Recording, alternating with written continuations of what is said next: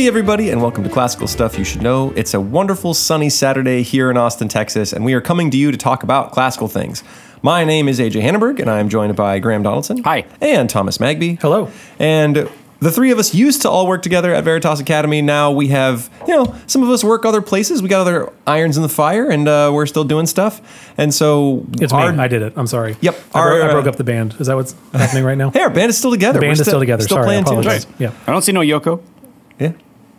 Yoko would be the one tearing us apart. Exactly. Is that So okay. Math is our Yoko. Math is the Yoko. Math is our Math is our Yoko. I liked everyone trying to piece that together right there. Good. Anyway, we are here, and what our job is to do is bring you classical old things in a way that is palatable and fun, and will hopefully make you love education in a way that maybe you didn't when you were in school. And today we are talking about Herodotus and his histories, as far as I know. But why we would trust anyone from 1,000 years ago to tell us what happened 1,000 years ago is Makes no that's sense. beyond me. Yeah, even older than that, right? So, so I guess this will follow in with what Graham was talking about last time in terms of happiness. Him mentioning that just brought to mind a couple of stories about happiness that we'll cover over the course of this episode right now. I do also, I approach this topic with some amount of fear and trembling in that AJ is the one who teaches ancient history every year at Veritas and has done so for the last, how many years? Ooh, 13? Yeah. So, like that. yeah, how many times have you come across Herodotus's histories? I have never read them. History is a weak spot for me, actually. But in previous episodes, you've made reference to it, so you've at least done enough research to know some of that the it's a stuff. thing. Yeah, and know some of the stories that are in here. Yep. So in the same way that maybe I had some rephrasings to do from our social psychology episode last time, AJ will probably have plenty of rephrasings to do as I make things up, as I pretend to or attempt to summarize Herodotus. Before I go into it, where do I want to start? So we will be talking about happiness. We'll cover the first half of book 1 of Herodotus. So we're barely scratching the surface in this book. It's a massive book. You all can see it. Just give me a reaction. What do you think in looking at this book, AJ and Graham? It's a big book. It's a big book. I would assume that something like that holds definitions. Oh, it looks like a dictionary. Looks like a dictionary. So my experience reading it is more akin to the Bible, I guess I would say. It feels very Old Testament-y to me. That there's there's a certain amount of repetition to it as you go through it, and there's a lot of reference material in this book. Which, in the same way, if you pick up a study Bible, it's a giant book that you're reading. Right. The version I'm going through is the Landmark Herodotus. It's edited by Robert Strassler, but it's actually translated by Andrea Purvis, and it is great. I don't know if you all. Graham, I'm sorry, I should have asked you. I don't have it, but I haven't read it. But I have it. You've read it. I've read the histories in undergrad a long time ago. I should have brought that up earlier. I apologize. I assume you all don't have strong opinions about translations of Herodotus. Is that a fair assumption to make? I do not have strong opinions. Okay, good. This makes me feel better.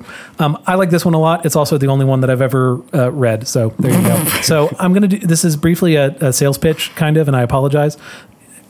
And mostly when I say sales pitch, it's because the intro, weirdly enough, ends up being a sales pitch. In reading, in drawing that comparison to reading through the Old Testament, it's really hard to just open up Genesis and just read through the Old Testament. There's a lot of stuff going on. The country names have changed in a lot of places. The tribe names don't really exist anymore. There's just a lot of stuff that's hard to understand in approaching ancient history.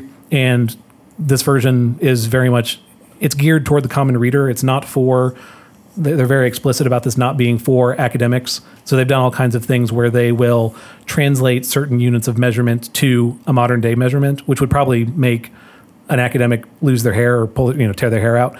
But for me reading it, it makes it a much more readable account. So they'd use Istanbul, not Constantinople. Are you referencing the song? You always do. Well, yeah. I mean, it's newer. Istanbul is Constantinople. So I mean, that's it's the newer thing that they're using more modern. Yes. Yeah. Okay. They will still use the older names. So, for instance, we're going to talk about Lydia, which is a region of Turkey. So they're not going to call it Turkey. So there's stuff like that they'll keep old because it doesn't make sense. There's no Lydian Empire. You know what I mean? It doesn't make sense to not use the old name because anyway, the purpose of the history is to trace the genealogy essentially. But they're, where they can make a modern adjustment, they do for the sake of it being more readable. A ton of maps. There are 127 maps. There are 21 appendices across 120 pages. I told you it was sales pitchy. Sorry. Overall, the book is almost 1,000 pages, 953 pages. And just a thing that made me laugh. This is a quote from the introduction. the most thorough and complete index that can be found in any English translation. It's an index that's 100 pages long. So there's just a ton of... Now, the maps aren't Herodotus's original maps. Correct. They are added to make sense of where these regions are that he's talking about. So again, in talking about Lydia, if you wanted to find Lydia on the map, where would you find that? Turkey, apparently. Yeah, Turkey is the right answer. Thank you. Yes, Turkey. What were you going to say? Oh, nothing. Okay, good. So it's great if you're looking for a version of it. There are a bunch of other landmark books. There's a Thucydides if you want to read his histories instead of the Herodotus one. There are other landmark translations also, but I don't know anything about them, so get off my back. I don't know anything. The landmark series comes from a guy named Robert Strassler, who is the editor. Robert Strassler is not an academic. I don't know a ton about his story because I would expect there to be more online and more in the book. But he founded. He was president of Riverside Capital Management. So he's like I tried looking up the website, and I think it's now defunct. So I think this was like in the 70s and 80s company. So it's not like around anymore. But some form of either private equity or hedge fund. Like he made his money through finance. That's the way to do it, right? Like make your money through finance, and then you can go do fun classical stuff. Yes. So he. I did it the wrong way. Not this way. I'm going backwards. Look, he's onto something. So he makes all this money, and then he's like, well, the thing that I miss. He went to Harvard, and I think at Harvard took some kind of class in the classics, and that awakened this interest in him for studying the classics. Man. You're just bummed out. Yeah. You're still young. You have time. You can still follow this path. You can, I don't think I can. Pursue filthy lucre. There's plenty of time. Yeah, when I was What wild and bank would young, hire me? why did I pursue Frisbee instead of finance? Lucre. Because Frisbee's more fun for you, I guess. I don't know. That's true. Some people enjoy finance. But Think of who you could have been. I mean, in the negative sense. Maybe you would have been mean. you could have been the darkest timeline, AJ. Could have been bad. Someone who questions other people's episode choices, for example. Yeah. That happened immediately before this, and it went very well. Not for my episode, just to be clear. My episode was in the clear. Okay, so Robert Strassler makes a bunch of money. Riverside Capital Management wants to start Are y'all reconciling right now? Is everything okay? We're all I'm good. trying. I'm trying to Good. reconcile. I'm glad we're doing this part on air. Just so you got, just for a little background for our listeners, before we started this episode, I was questioning Graham's choice in episodes and being a punk, and so I'm apologizing. But at this point, they won't know what the topic is. They're going to have to wait a week to find out what you were judging Graham on. I'm okay with this. So in a week, I might be vindicated, but probably not. Graham will be vindicated. I guess we'll find out. The three of us will find out very shortly. You, listener, will have to wait a week. So Strassler, money, and he wants to make this translation, goes to a bunch of publishing agencies, publishing houses, I don't know what the term is, publishers, and says, hi, I want to do this. And all of them are like, great idea. We're not going to give you any money.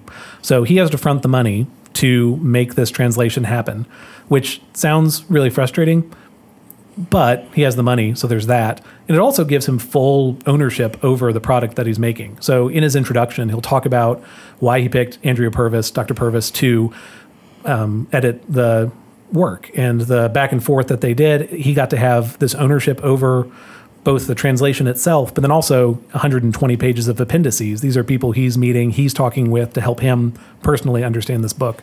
So it adds like a unique voice to it, I guess I would say, that he has full ownership over it. And then ultimately, it ends up selling just fine. So, you'll still find the landmark Thucydides in the top 10 of its category. Now, did he do the Herodotus?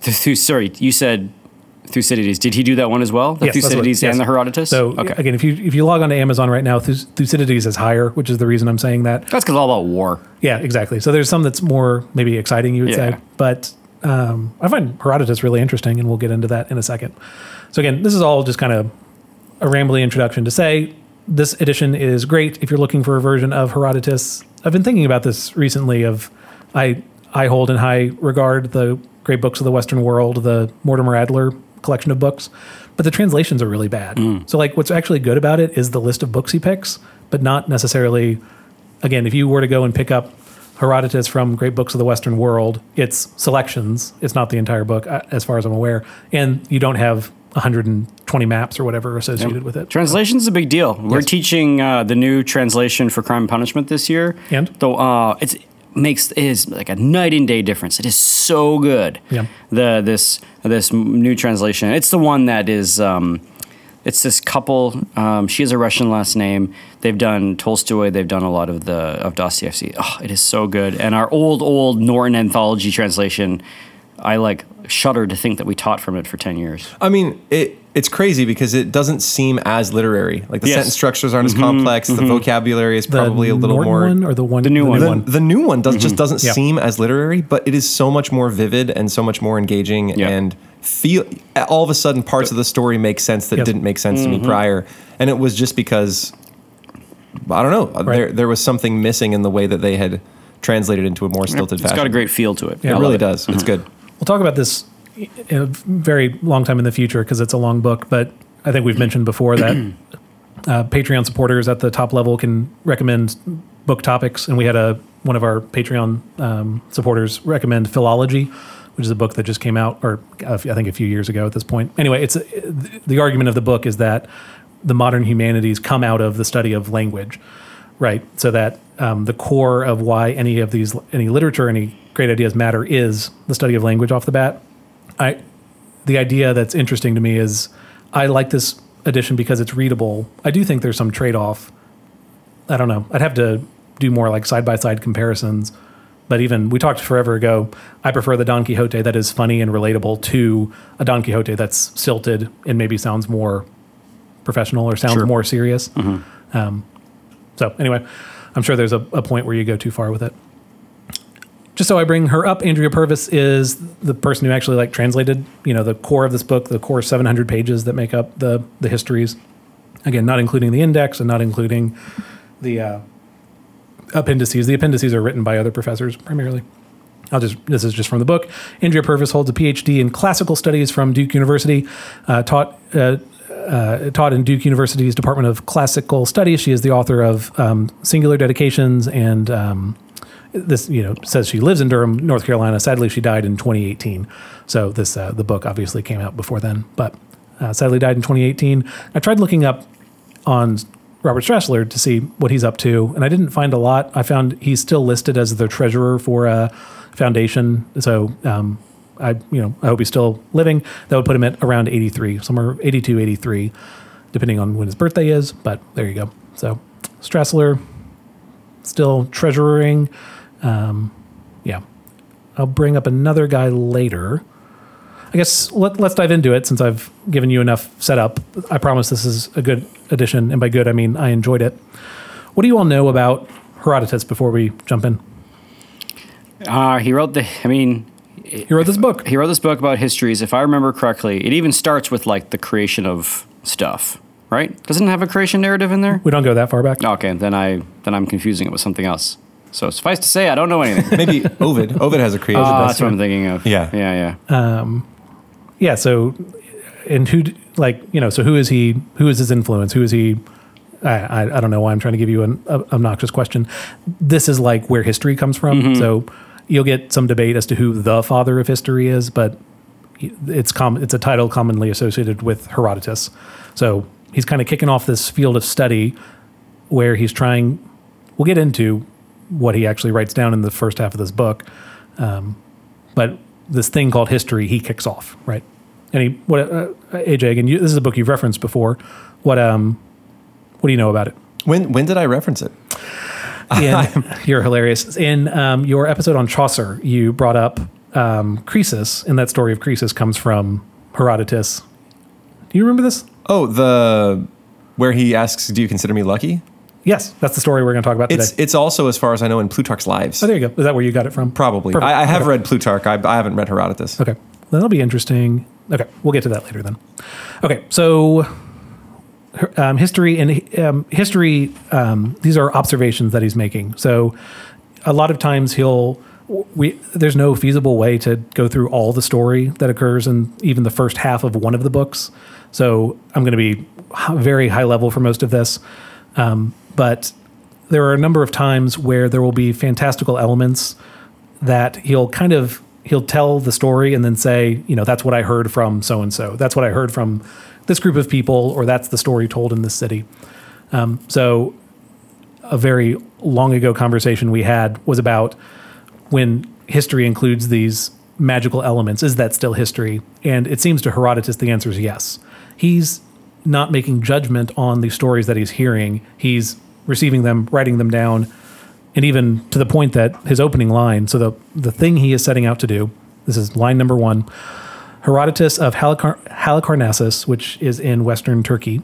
So Herodotus of Halicarnassus here presents his research so that human events do not fade with time. May the great and wonderful deeds, some brought forth by the Hellenes, others by the barbarians, not go unsung, as well as the causes that led them to make war on each other. So give me a... So he wants to like preserve the memory of things. Yes.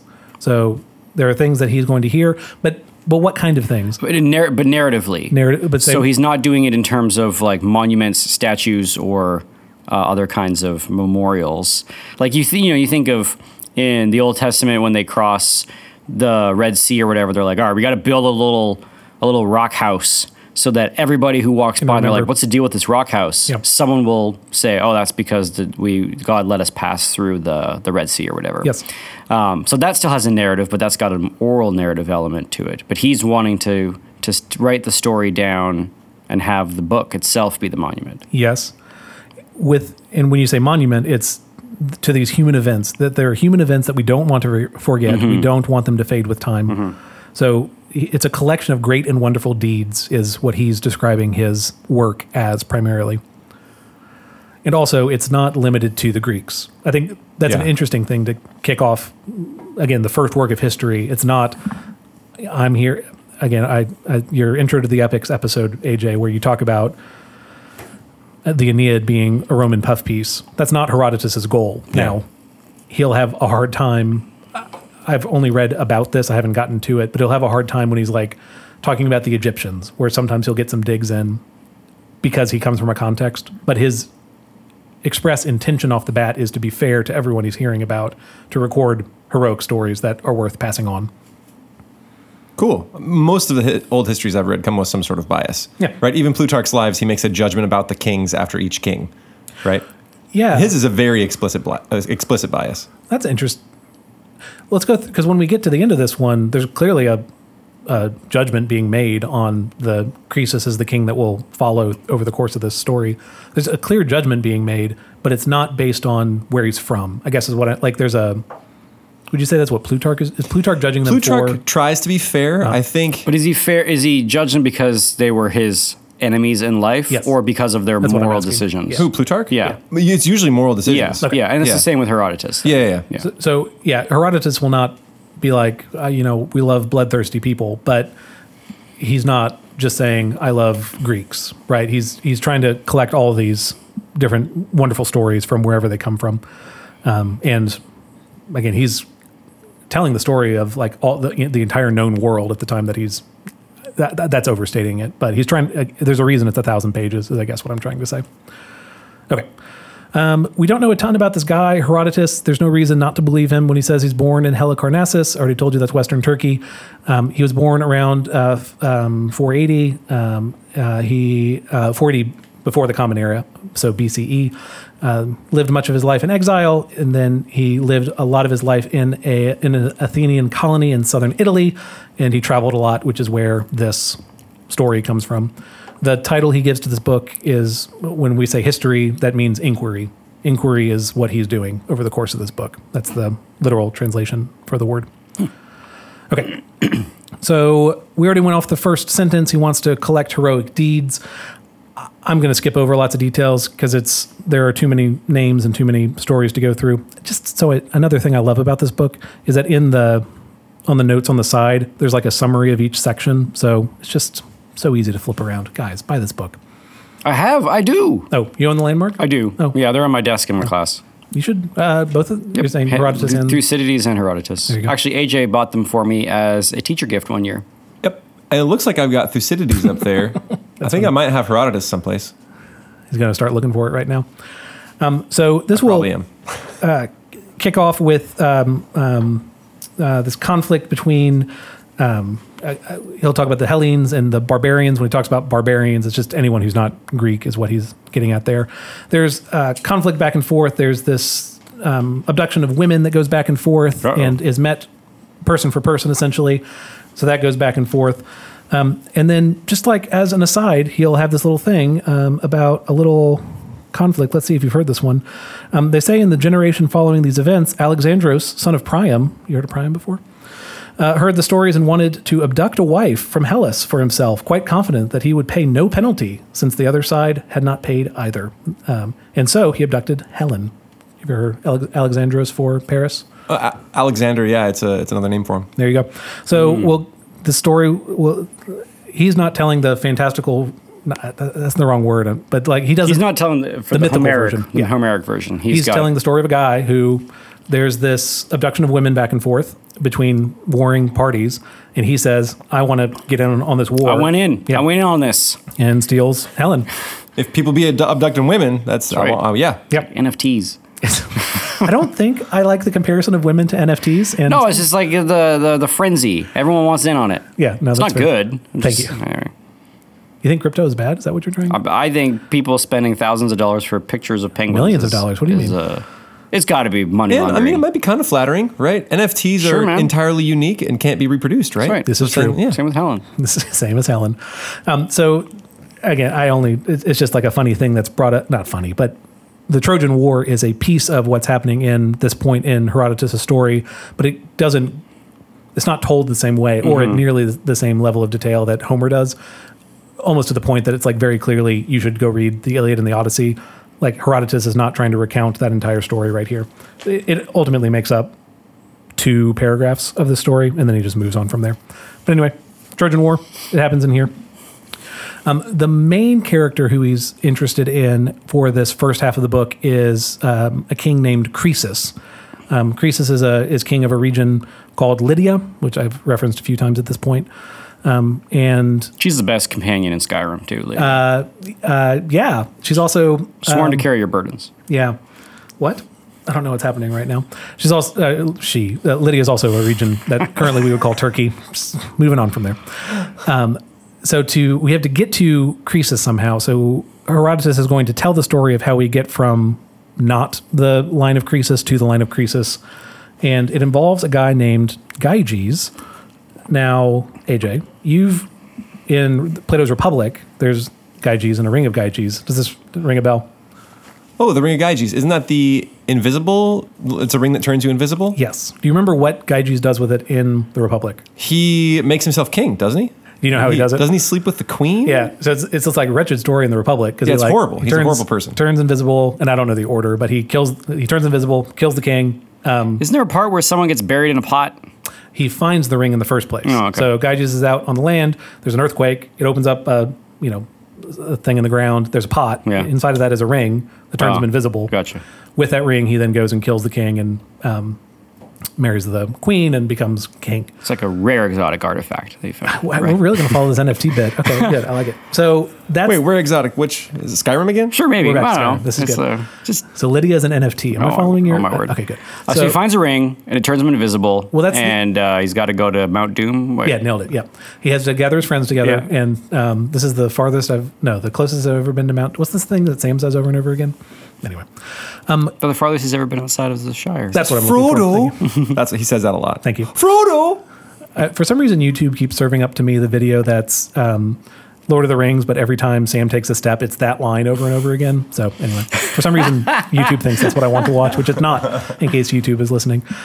So that's the version of the Gyges story told by Plato. It's not the version that's told here. And again, Plato's version depends on this mystical event of finding this magical ring, turning invisible, and then stuff happening from there. The story told in Herodotus is of there's a ruler of this region. So Sardis is the capital of Lydia, or it's like the biggest city in Lydia. So it's Candaules, the king of Sardis. And Candaules he rules. He's not a particularly great guy, as you'll see from the story that we're about to dive into. But Candaules has a beautiful wife, and he loves to brag about his wife, and he's in love with his wife, and he's getting drunk one day and talking with his guard Gyges, and Candaules is saying, hey Gyges, my wife is really, really pretty, and she's the most beautiful woman in the world. And Gyges is like, that's great, really glad to hear it. And Candaules is like insistent, no, she's like the most beautiful woman in the world, and I need to prove it to you. And Gyges is like, I don't want you to prove this to me. And Candaules says, here's what we're going to do. I'm going to go up into the bedroom, and while I'm in the bedroom getting ready for bed, she's going to get undressed to get ready to go to bed. You stand behind the door so that she can't see you. Just look at her, just to prove she's the most beautiful woman in the world. And Gyges is like, that's a horrible idea. I hate this idea. I don't want to do this. It's dishonorable. Look at the time. Thanks for dinner. I gotta be going. Gyges is right. Let's Gyges even will say he quotes a proverb at Candalis: "Look only at what belongs to you. I do believe that she is the most beautiful of all women, and I beg you not to ask for what is against all decency." So Gyges is like, I don't want to do this. Gyges sounds like a stand-up guy. Gyges is a stand-up guy, but Candalis is not, and he is insistent. And so Gyges is like, you're my king. I guess we're doing this. So that's what happens. Candalis goes up to go to bed. The queen is up there going to bed also. Gyges is behind the door hiding. She's naked. And then Gyges sneaks out because he's like, I don't want to be here. But Candalis' wife sees Gyges. Ruh-roh. And so the Candalis' wife then goes to Gyges the next day and says, hey, I know that you saw me.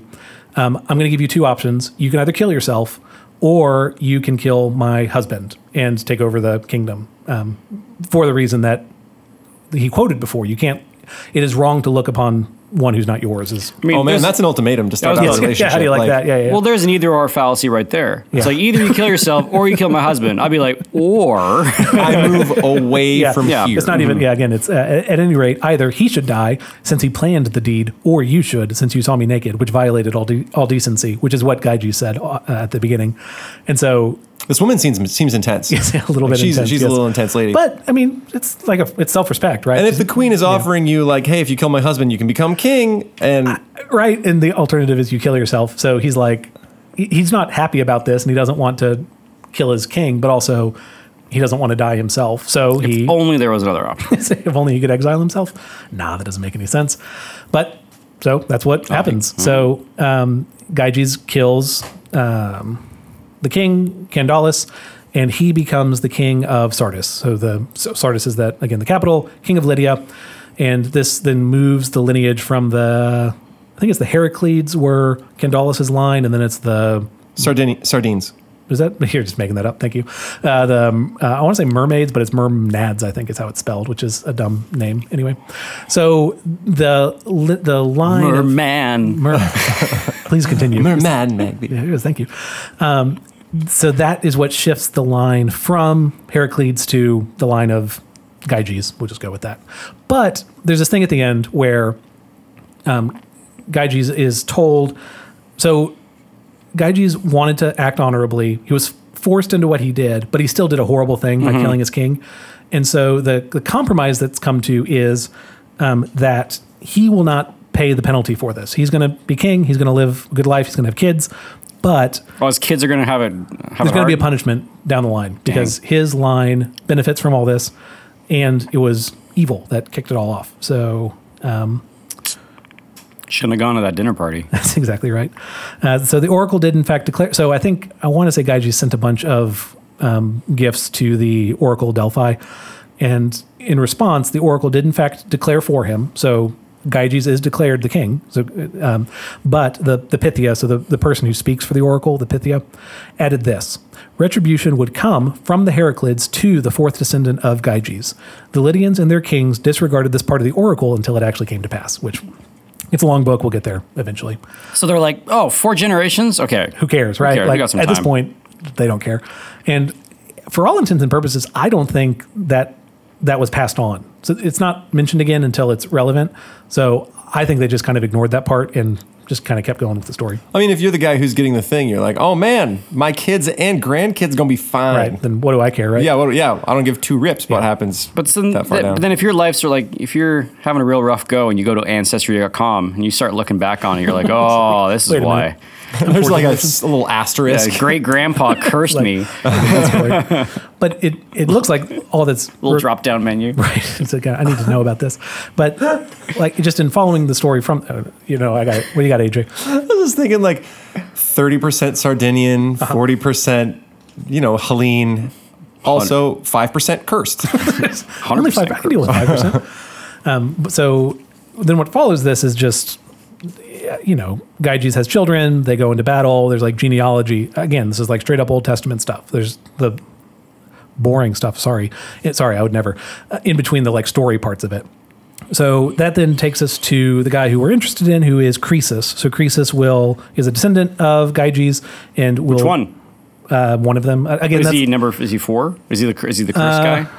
We'll get to it. Okay. But so Croesus will become king of Lydia, so king of Sardis, and there are good parts to him. He's combat is really important, so he's really good at making combat. He beats a bunch of other kind of cities, or not city states, but like tribes around him, other people groups around him, and he gets really rich. I'm an old soul. Have you all heard the expression "rich as Croesus"? Mm-hmm. Is this what does that expression mean? Does it mean you're poor? No. What does it mean? Means you're rich. Okay. Do you know where? Thank you, thank you, listener land. Why is that an expression? And you're going to say because Croesus was rich. Anyway. Do you know more about it than that? Didn't he eventually lose his riches? We'll get to that. That does come eventually. So you're saying that the saying kind of has this kind of subtone, Like, oh man, you rich, but there's this curse to it. yeah. My understanding. You got it in a bad way. So Croesus's wealth, I think pieces of this are in here, but there's, again, broader mythology, that King Midas is referenced in Herodotus, but not, I don't think it's in the way of everything he touches turns to gold. But there was an actual king, I think there were a few King Midases who lived in this kind of, I think just east of Lydia.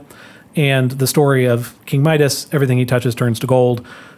There are lots of versions of like why this goes bad, but one of them is that he can't eat anything because every time he touches food, it turns to I gold. thought he hugs his kids. There's that. Yeah. Again, there are different versions of like what the thing is that's bad. I'll just go around giving high fives to all my enemies. I mean, yeah. Hey man, up And then top. turn rich.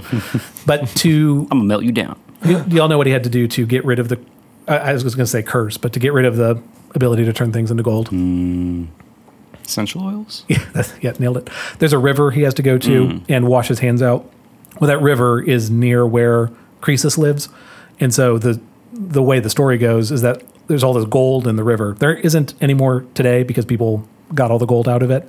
But for a long time, there's just gold in the rivers near Lydia. So that's a part of where his wealth comes from.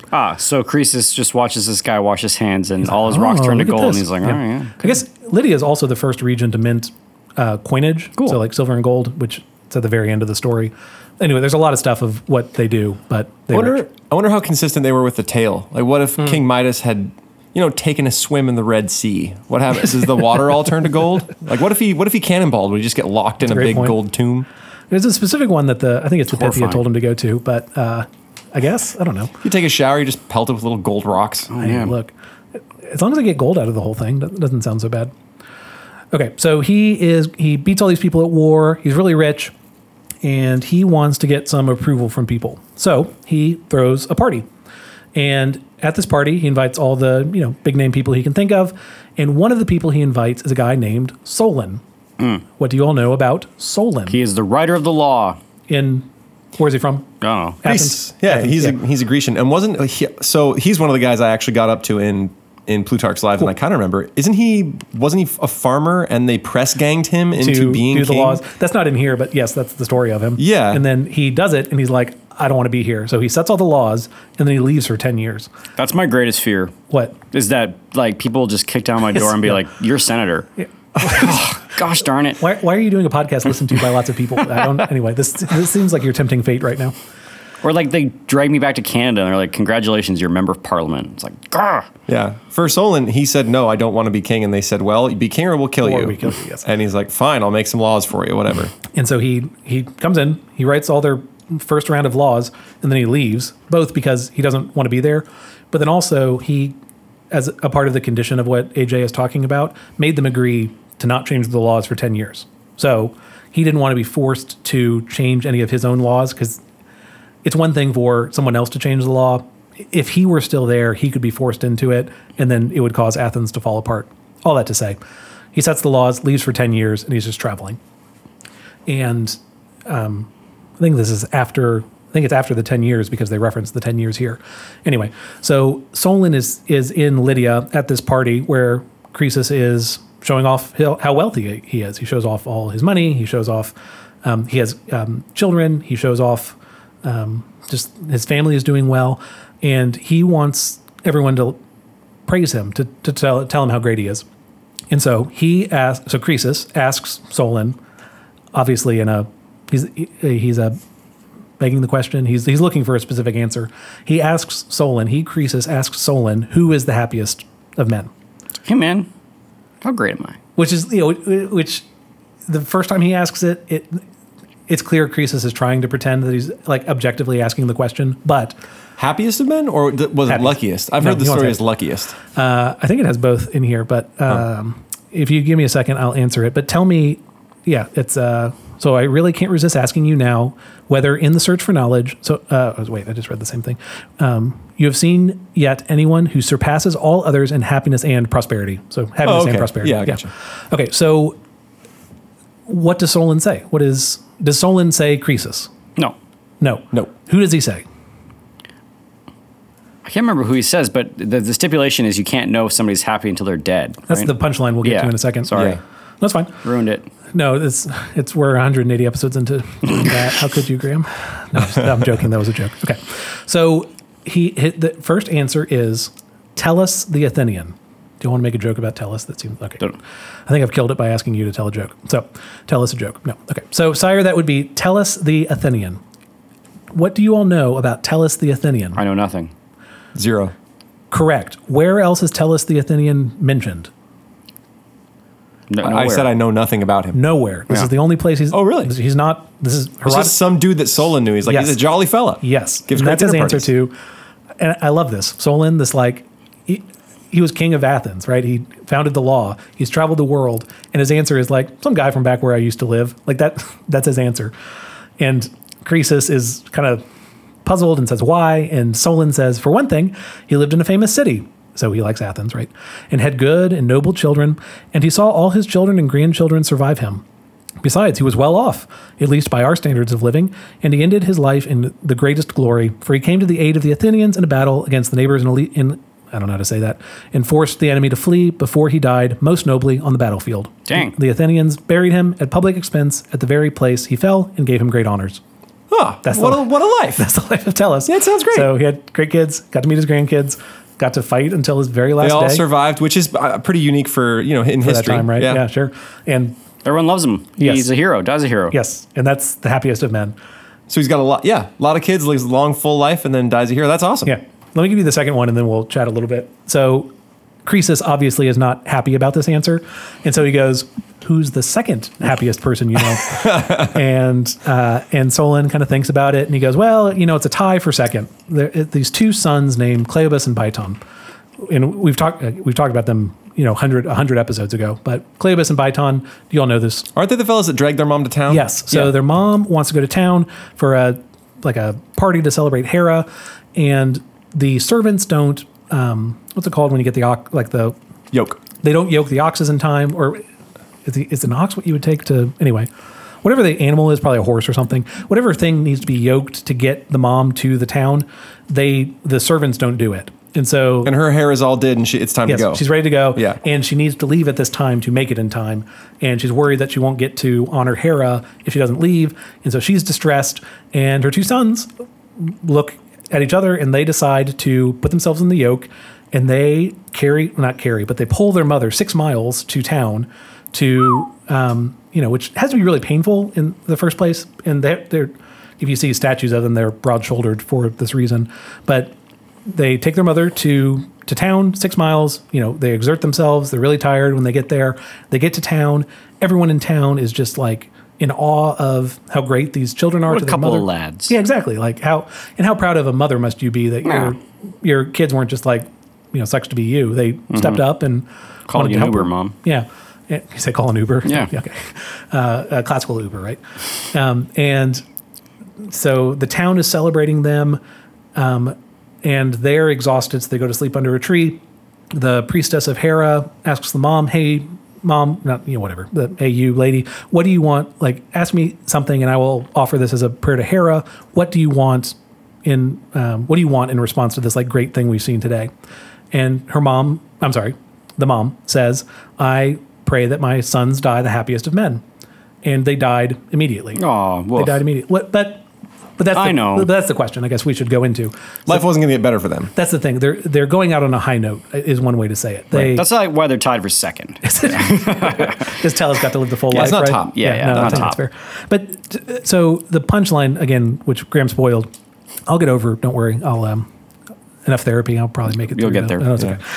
Is that Solon can't say Croesus is the happiest of men because his life hasn't ended, and so yeah, he's got stuff now, but you don't know where his life is going. So I can't say you. And these people died in this moment of honor that seals essentially their life. And that's the only way you can judge them. So that is Solon's answer via Herodotus. This conversation probably never actually happened. So it's Herodotus telling us this. What are you talking about? He's writing it down. Sounds legit. Solon was born the year that Croesus died. It's one or the other. It must be Solon. Yeah, I think Croesus. Technicalities. Yeah, sorry. Or I choose to believe both. Okay. I believe everything I I see. reject your There's a reality very- and substitute my own. there's a very small overlap where this conversation could have happened, and it's widely thought that it didn't. It kind of doesn't matter. And Solo would have been like 5 years old That's or what something. I mean. I think it's the other way around, where Croesus would have been too young because I think Solon was older. But Right. I'm going to get it all mixed up. Yeah. I don't think it matters. I think whether this actual conversation has happened, this type of conversation has happened a million times through history, and therefore is true at some level. But so this is Herodotus's answer. Again, he's putting it in his book. What do you all think about this? Again, Graham's last episode was on happiness. Does this have any interaction with what we were talking about last time? What do you think about this view toward happiness? Yeah, I think when you're like judging the lives of others, for sure that needs to be taken into consideration. Sure. When you're talking about what are the moments that make my life happy, I think what we were talking about last episode still qualify. Sure. And it qualifies because if you look at the happiest guy, he has Yes. those things. Family who loves him, a community that respects him, meaningful work. Yes. He doesn't have like a life of pain or suffering or injury. Yes. He doesn't have like chronic diseases, like he doesn't have like leg burning syndrome or something. Sure. I should So say- he has those things, Yes. and that was sustained through the entirety of his life. Because for Tellus, you would, like, the longer his life goes on, the more likely you would say, this is a happy life. Now, you don't know for sure because, Yeah. you know, the day before he dies, he cheats on his wife and all his money gets stolen. Like, you know that there are ways that that could change, but more likely than not, you would look at that and say it's a good life. Yeah, or you think of like Corrie ten Boom, The Hiding Place. She's a Dutch Christian woman. Her father, old man who died in a concentration camp. So I think about him. Like, here's somebody that had a great life being a well-respected watchmaker in Haarlem in the Netherlands. And all the way up until he was a doddering old man. Then, you know, the world's falling apart, the Nazis invade, and they send him off to concentration camp because he was protecting Jews in his house. You know, like, there's the example of, well, at the end, all of the stuff that you worked for, you see it all go away, and you die in this horrible spot. Right. That being said, he would still be, you know, he would probably still look back on his life and say, like, you know, this was still a good thing. Yeah. And his faith is a part of that as well. But anyway, I often think of Cornelius as somebody when thinking about that question of everything seems set. You're in your sort of twilight years, or you're in your older years, and then major world events are happening that you as an old man have no ability to control. But you get swept up in them. But even Tellus and Cleobus and Biton, they are noble in the face of all that happens to them. And that's where... and so was Cornelius. That's what I mean, though, Yeah. of that I don't... So, yes, wealth is a part of the answer here, especially for Tellus, but it's not for Cleobus and Biton. And so I still think that you could put Cornelius in that happy category, given even the example here. Yes. Even though the sadness of, like, concentration camp would need to go into account for that. But in this one, that's like something that happened to him, Yes. whereas... I don't know the story of Croesus, but I'm going to tell it in I don't just know a if little he's bit. like his immoral living or whatever.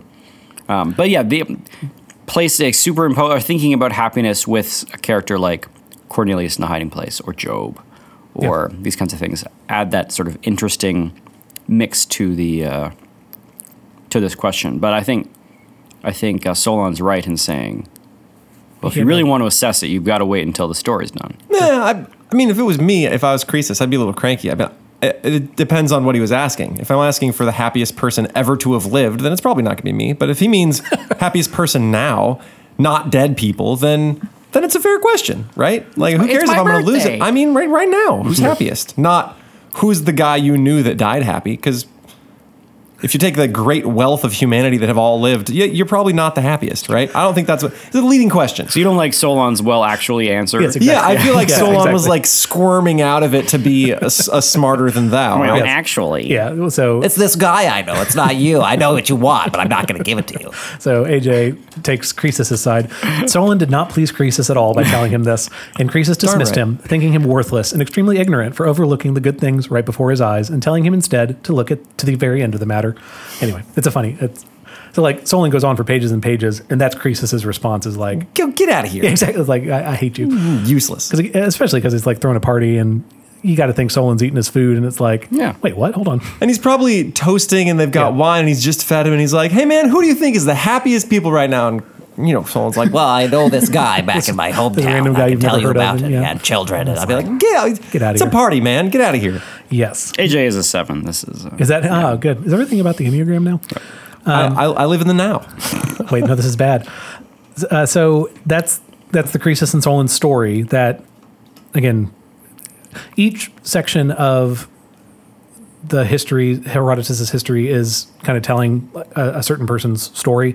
So this is Croesus' story. So this is near the beginning. There's a little bit before where we talked about how he got to his position, now he's in his position, and now we have this kind of framing device at the beginning. Croesus wants to be declared the happiest of men. So then the question is, what happens next? And that's what I'll cover for the rest of this. So Croesus has this crummy encounter with Solon and then kind of moves on with his life. Croesus has 2 sons, and he has a dream about one. So first off, he has 2 sons. One is healthy and is a healthy, strong boy. The other one is mute. So that's he's can't talk. He cannot talk. So Croesus has a dream about his son that's not mute, Atys, A-T-Y-S, Atys. So this dream about Atys is that Atys is going to die from a spear wound. So he's going to get speared, and then he's going to die. So that's a thing that's going to happen. So as a result of getting this dream, Croesus is like, I need to keep my son super safe. So he gets his son married, and because he's married, he gives him an excuse to keep him off of the battlefield and out of combat and anything like that. So he kind of locks him away, and Atys is like obviously not happy about this. And this comes to a head when there's a boar that is, there's a large boar outside the city that is attacking people and killing people, and they need to deal with it. So Atys says that he wants to go and take care of this battle. His defense is that boars don't throw spears, so he should be fine in this battle. Croesus is not really sold on this. While all this is going on, a guy named Adrastos shows up. Adrastos is, he's a son of a friend of Croesus's. That whole hospitality code stuff we talked about last time, like that's referenced here of like, your father stayed with me 20 years ago, and so I welcome you into my house.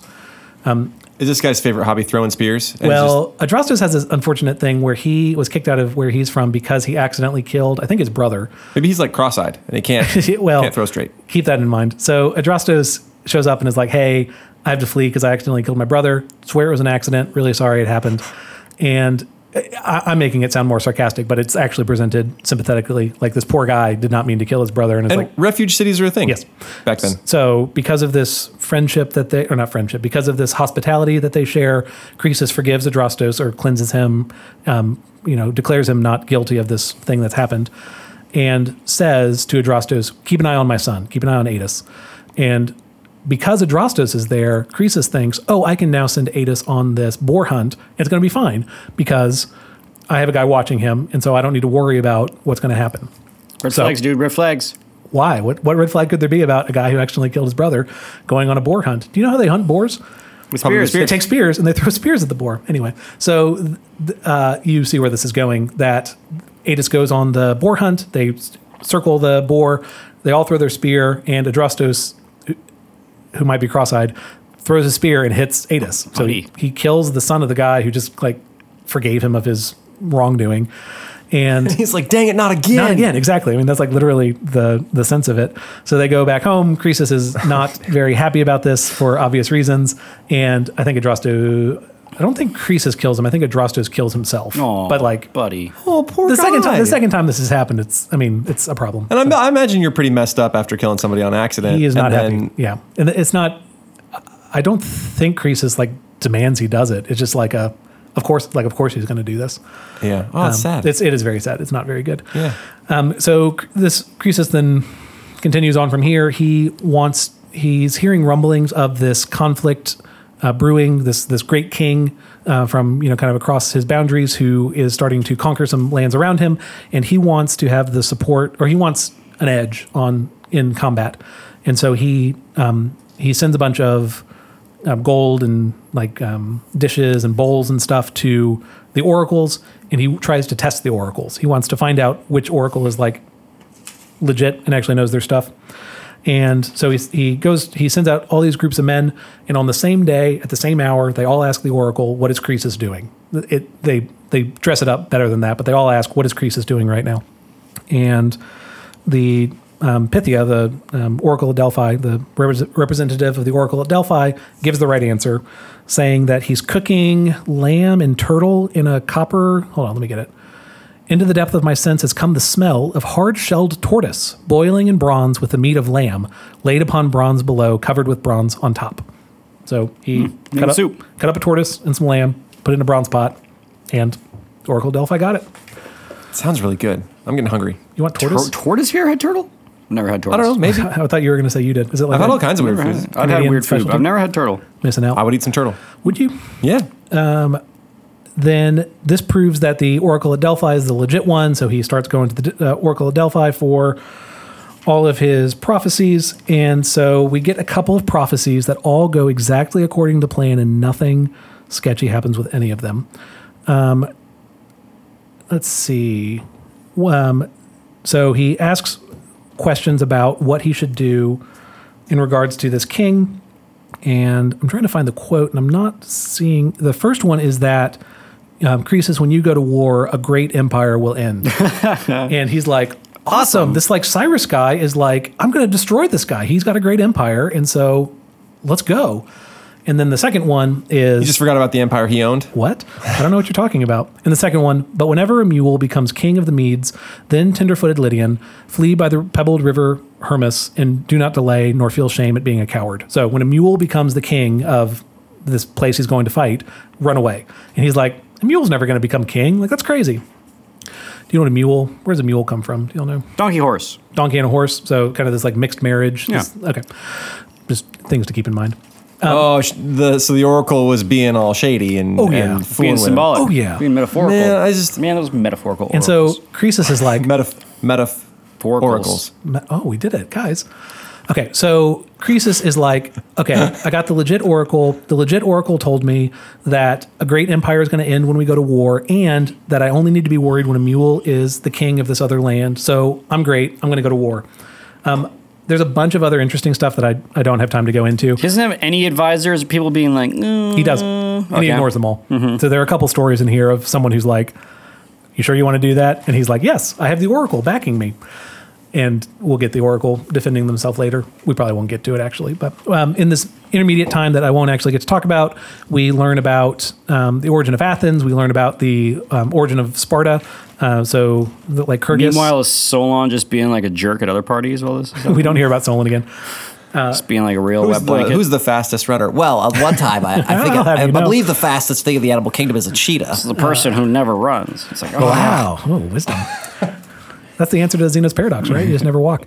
We're at the point where Graham and AJ are now getting snacks because they're so... No, these are Medjool dates, my friend. Is your blood These sugar so are- low that you need something to make it through my episode? We'll make it. Well, Okay. they just don't crunch. They don't crunch. They're Oh, good, I quiet appreciate snack. that. Well, We here I am could've- outing you. No for- one would have ever known until I said until something. you said something. But it's the in-between episodes where we start eating from chip bags. So. It's true. Yeah. The only way they could have known is Yeah, because there's a nailed it. difference Yep, in how we nailed talk. it. Okay, so we get a bunch of interesting stuff in the middle. Herodotus likes to take detours, and what kicks off the story is that Croesus starts asking for help from other people to go to war against Cyrus, but these other people have other stuff going on, and so we get background on the Athens and back on the Athenians and background on the Spartans. Yeah, I'd What? love to help you, man. You gotta but, wash my hands. we got some, The Greece stuff to do. or the Sparta one it's like, how does Sparta come to be what it is? It's like Lycurgus is named like a representative of the divine by the Pythia. It's like really interesting story, but unfortunately, time runs away from us. I'll skip all that to just get to the fight with Cyrus. That's the relevant part. So no one comes to help Croesus, which is unfortunate for him. And so they start this combat. Cyrus is kind of looking at his options. Apparently, Sardis has this like great cavalry. So they have all these like awesome horses that would destroy his army if he just first off, Croesus and Cyrus have a fight, and they fight to a draw. But Cyrus doesn't have all of his forces at the time, and so Croesus thinks he's doing better than he actually is. Croesus pulls back to Sardis. Cyrus gets his forces. They charge on Sardis, and when Cyrus sees all these horses, apparently, I don't know if this is true, horses are scared of camels. Is this true? Do y'all know? No idea. Okay.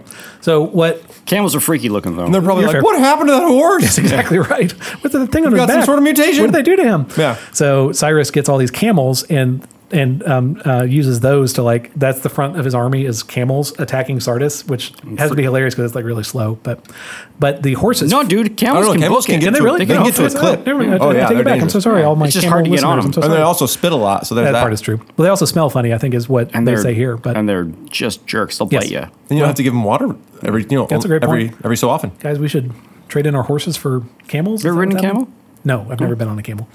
So, have you been on a camel? I've been on a camel. In where? Where were you? I was in Egypt. Were you? Oh, good for you. That's cool. So these camels march on Sardis, charge on it, charge quickly. They run as fast as the wind, and the smell of the camels freaks the horses out, and the horses all bolt, and Cyrus just destroys Sardis, just destroys this town. Or not, I'm sorry, he keeps Croesus alive. That's one of the rules, but his men do start pillaging. They start taking everything in the town, and it's hardly even a battle. All these people die.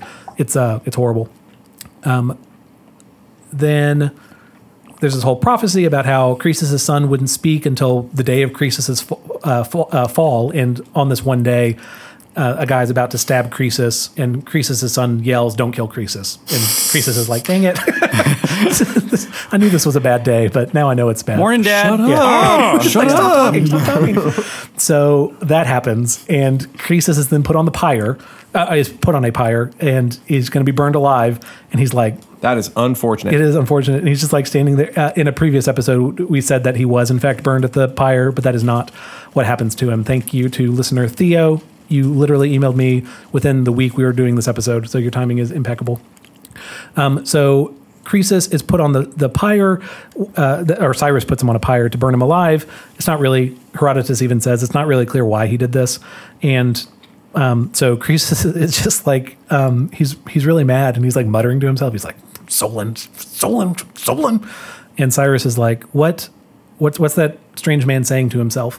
And so they go to Croesus. They're like, what are you saying? And Croesus says, this guy, Solon, told me I wasn't the happiest of men, that I would only know if I was happy at the end of my days. And turns out my life's not very happy. And Cyrus is impressed by the wisdom of what Croesus is saying. This Solon sounds like a great guy. All right, Yeah, light him up, boys. Well, they'd already started lighting up the pyre, and after Cyrus hears this, he's like, "Oh, we should save this guy because I want to hear what he has to say." And it's too late. The pyre is Aw. picked up steam and starting to burn up. But Croesus prays to Apollo, and there's a rainstorm, there and you the go. rain puts out the pyre. And at that, Cyrus is like, "Who's this guy?" It's like, That is a stroke of luck. yeah, exactly. there you go. No, it's an intervention of the gods, right? No. It's actually one of those few times, well, I guess the whole thing with the oracle is mystical, but it's one of those few times where a god is prayed to and something happens, one of those mystical elements intersecting with the story. Anyway, so that happens, and Cyrus is like, who are you? What is happening? Again, I'll skip over the details here. Cyrus asks Croesus for his advice. Does he see anything that Cyrus could be doing better or differently? Cyrus says, your men are used to this life, this difficult life of hunger, and barely making eking out an existence. But with them pillaging right now, they're going to get too used to this, and they're going to betray you, essentially. They're going to be so enamored of the goods around them that they're not going to follow you into war anymore. So you should stop them from pillaging the town. It's kind of a self-serving thing. He's the former king of the town, but nonetheless, he tells him that. Cyrus thinks it's really good advice, tells his men to stop pillaging, and then tells Croesus, I'll give you anything that you want. Anything that you ask for, I will give to you. I would like my town back, please. I want to be king again, darn it. And Croesus says that he wants to go to the Pythia. He wants to go back to the Oracle at Delphi to smack him in the face. Yeah, to confront them. And is the Pythia a woman? Is that? I think so. Okay, confront her. And it depends. I think it depends. Confront them, and say, to confront them and say, you lied to me, essentially. A mule, really? Yeah, mule, really? And so that's kind of the end of Croesus' story in here. That he goes to the Pythia, he has his shackles on him, and so he lays his shackles as an offering to the Pythia and says, "What the heck? Why did you do this? Why did you lie to me?" And the Pythia tells him everything. Pythia says, "You're the fourth generation from Gyges, and this is the punishment for this. The mistakes of your father's father, whatever." Your dad was this weird dude that looked at ladies when they were changing. This is a result of Gyges, which is the reason you were king in the first place, and this is the punishment that was promised. This punishment was supposed to come sooner, but Apollo held it off for 3 years, and that's also who saved him in the end, was Apollo. The one about the two going to war and a great empire would end, that's Croesus' empire. That prophecy came true. And the one about a mule, this apparently might not be true, but it's said that Cyrus's father is some kind of noble and mother is like a peasant, or vice versa. But that's the mixed marriage in the way that a mule comes from a horse and a donkey. Yeah, sounds like equivocation to me. Yeah, that was. Yeah, again, no time for this, but maybe this is for the in-between episode. But it's hard to tell. It's like that Nicodemus thing where we find ways to justify how the prophecy was true, even though at the time I don't think they knew. But those things are so specific. Nicodemus. Isn't that the... No, Nostradamus. Nostradamus, I'm sorry. It's I was like, Nicodemus, what's his prophecy? Yes, he was a wee little man? No, no, wait, that was... that's Zacchaeus. That's Zacchaeus. Oh, jeez. Yeah. Who's Nicodemus? He's the one who wants to sell... he wants to buy his way into the kingdom, right? Isn't that... I can't remember. Oh, we'll find out. Someone will email. I'll apologize for it later. I thought that was Simon. That is Simon, because it's Simony. Sorry. Yeah. Right. See, we can't get any of this right. Why does anyone listen? No, sorry. No, listen to our podcast. So that's the end of the story. So Croesus's failures ultimately are on him. He was arrogant, assumed the best for these prophecies, and they didn't play out the way that he wanted to. And he ended the reign of the Heraclides, his line of people. And so part 2 of book 1 is the story of Cyrus, which I haven't gotten into, but that's kind of where we go from here. Cyrus is awesome. We should do an episode on Xenophon's history of the life of Cyrus. It's Cyrus so the Virus. Good. I don't think that's what they call him. Cyrus is a bro. Isn't he great? Isn't Yeah. he? Yeah, okay. Cyrus the Great. Isn't he? Okay. He's a bro? He's just he's Parties awesome. all the time? He's just super cool. I don't think he meant... Did you mean bro that way? I just mean you just want to be friends with Cyrus. Okay. Oh, okay. Well, and again, I haven't read that part of the book, but that's where Maybe Herodotus goes Herodotus from here. disagrees. But Maybe. I guess we'll find out. But again, that's Xenophon loves what them. we're tracking these stories that aren't. We're kind of east of Greece right now, but he's still tracking the great deeds. He's trying to balance the good and the bad. Croesus wasn't all bad. He still built this empire, great at combat, but there was a foolishness, which I think leaves the story as a warning of not counting oneself too happy, blessed, lucky too early, right? So that's the place to land it for right now. We'll talk more in the in-between episode, I am sure. Cool. Cool. Sounds great. Well, this has been Classical Stuff You Should Know. You can find our website at classicalstuff.net. You can find our podcast pretty much anywhere podcasts happen. We are on Spotify, we're on Google Podcasts and Apple Podcasts. And you're here. And you're here, that's right? actually Which means you yeah. kind of nailed it somehow, right? Good job. You found your way. Yep. Unless we're being clipped on some random, side site. But you can find our stuff. And then you can email us at theguys@classicalstuff.net. We will try to get back to you as soon as we can. You can support us on Patreon, patreon.com/classicalstuff, I believe. You got it. Yep, nailed it.